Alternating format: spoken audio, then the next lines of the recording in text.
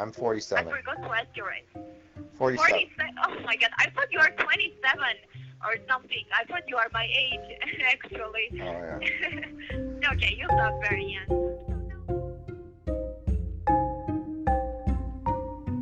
Welcome to Time to Call Out Fraud. I'm Ainsley Cunningham, Manager of Education and Communications with the Manitoba Securities Commission. And the audio you're hearing is the sound of a scammer trying to manipulate someone into a fraud. Yeah, I'm just looking at... Anytime you don't want it, and anytime you don't want it, you can cancel your account because you know that you are the decision maker, correct? And no one is forcing you into something. I just want you to feel comfortable with your own decision. I'm just looking at this website. Canadians lose millions of dollars to investment scams and frauds every year. And many of these scams operate by preying on people's psychological states.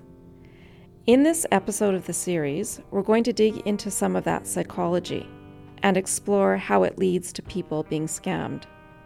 I'm Moira Summers. I'm a consulting psychologist here in Winnipeg, Manitoba, but I work around North America, in fact, around the globe now, working with people around various aspects of financial psychology. So their relationship to money, their relationships around money, family issues, and some of the pitfalls and some of the best practices that can exist with respect to financial management within family-owned businesses, within investing.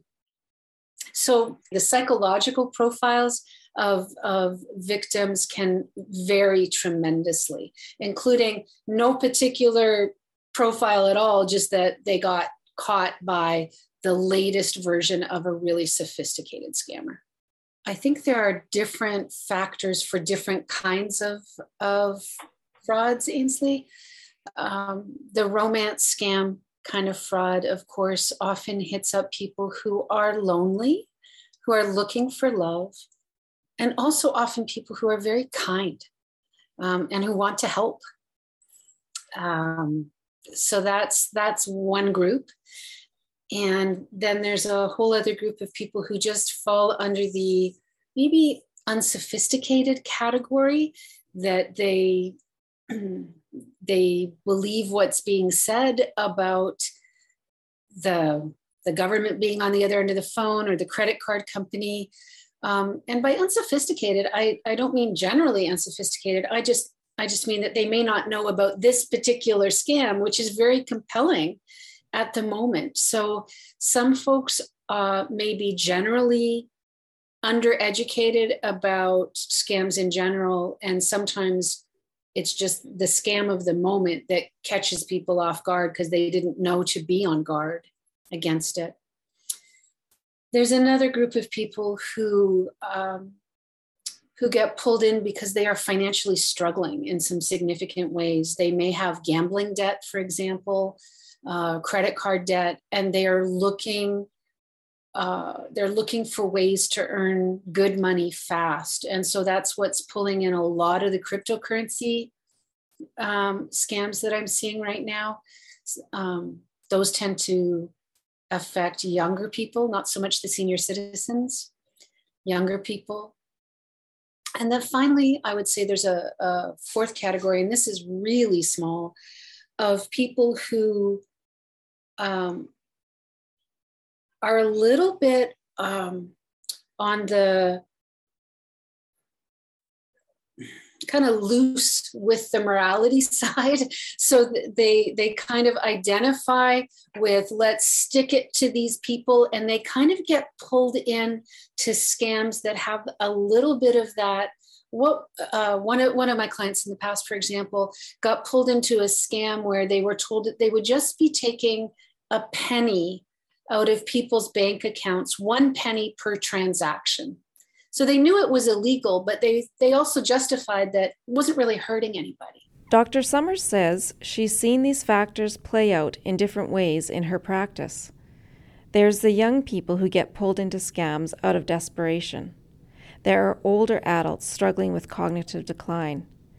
And then there are people whose kindness and loneliness are exploited. I'm thinking of thinking of a few cases actually. So one of them was one of these romance scams, and I was contacted by a financial advisor who was watching this unfold, and it was almost like trying to talk to somebody who believes in a conspiracy theory. This woman just could not believe that this was happening, and so tens of thousands of dollars were coming out of the account.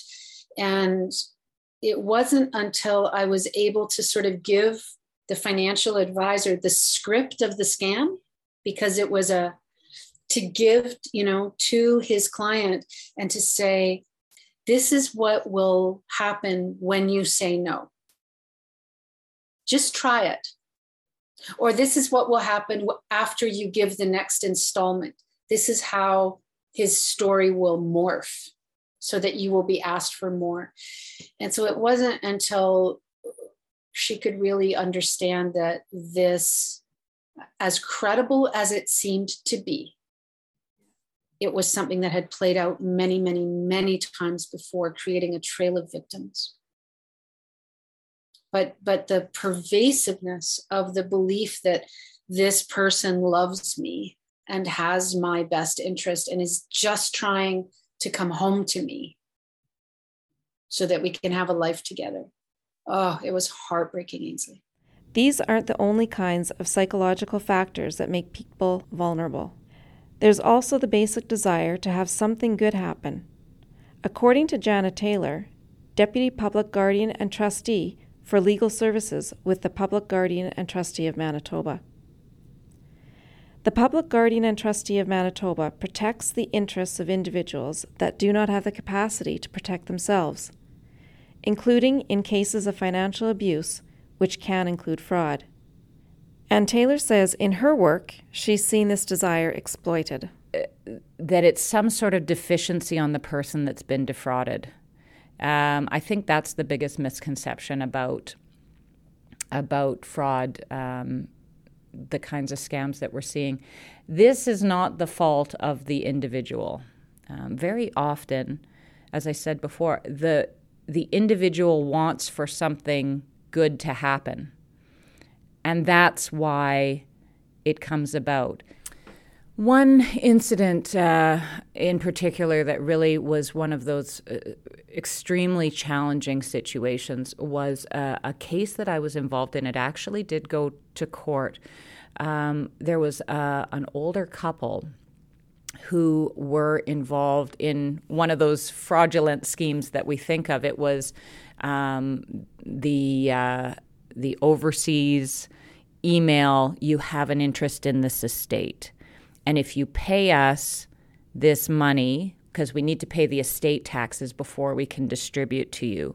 So if you pay us this money, we'll be able to get you this large inheritance to which you're entitled to. And that is very appealing for anyone, right? We all want to get free money. Fantastic. And it really did draw this particular couple into it, and they had been paying out hundreds of thousands of dollars in the hopes that they would get this inheritance. And every time it was like, oh, we just need a little bit more from you. There's been a new assessment of tax. We just need a little bit more. And the family of this couple got wind of what was happening and tried to prevent it. The problem was the older couple was just, they had invested so much in it, and they just thought if they put in a little bit more, they're sure to get, we've already come this far, we can't walk away from it if this is really something that we're entitled to. And in that particular instance, the police even went to speak with this couple and say, you're not getting anything. This is a scam. You're being defrauded. And it was that they were still resistant. Because there's a lot of embarrassment, a lot of shame associated with falling victim to something like this. And that's what we have to get rid of, is not that it is the problem of the person who's been defrauded. You could see people falling prey to something like that, right? And it's not necessarily that you're stupid. It's not necessarily that you're money hungry. It's not necessarily that you're naive. It's just that it sounds plausible enough. And the idea of it being true is so appealing that outweighs the sort of, maybe there's something amiss here, because you so much want it to be true. The education part is very important for these fraud type of matters, so that people know what to be looking for, how to critically think about what's being asked of them, but also to reframe the blame on and putting it where it should lie, which is on the perpetrators.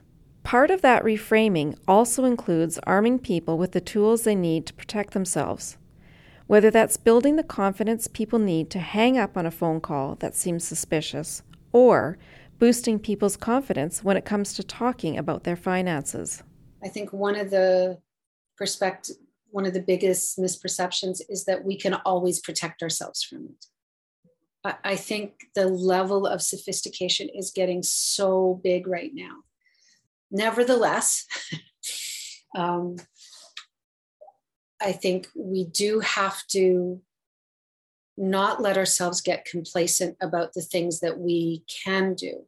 Other things that can be helpful include just thinking of our own aging and what is it that we could be putting in place that would be helping to make us less likely targets.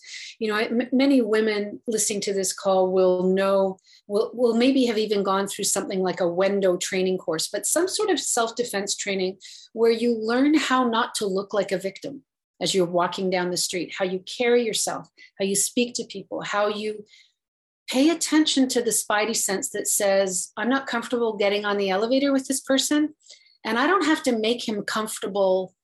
I have to take care of myself. And it's okay to be assertive. It's okay to say no. It's okay to hang up the phone. It's okay to say, I'm going to call my lawyer, or I'm going to call my investment advisor. And if she says it's a good idea to continue with you, then we will, right? And just to develop some strategies for being less of a victim. There are some really lovely initiatives coming out from the intersection of kind of psychology and financial planning at looking at how do we train advisors and financial professionals to recognize signs of decline in clients.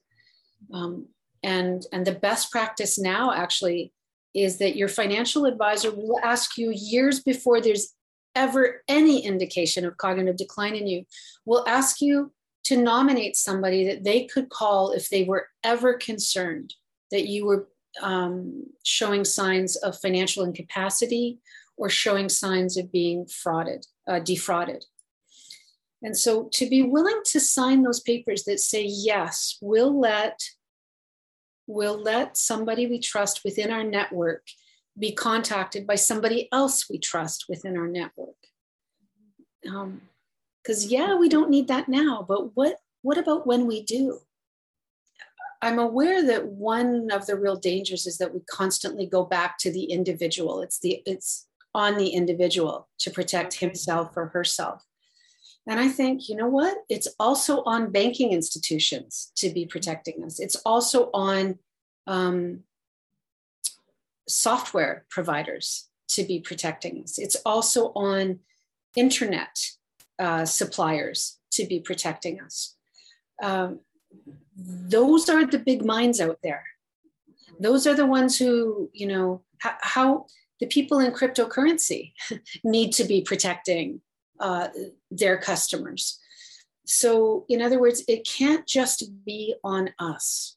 It would kind of be like saying, how do we protect ourselves from accidents as motor vehicle operators without also looking at how is this car manufactured and what about the highways that we're driving on And what about the enforcement, right? There are limits to what an individual can do. And we need to be putting regulatory pressure on the bigger picture people to be doing their part.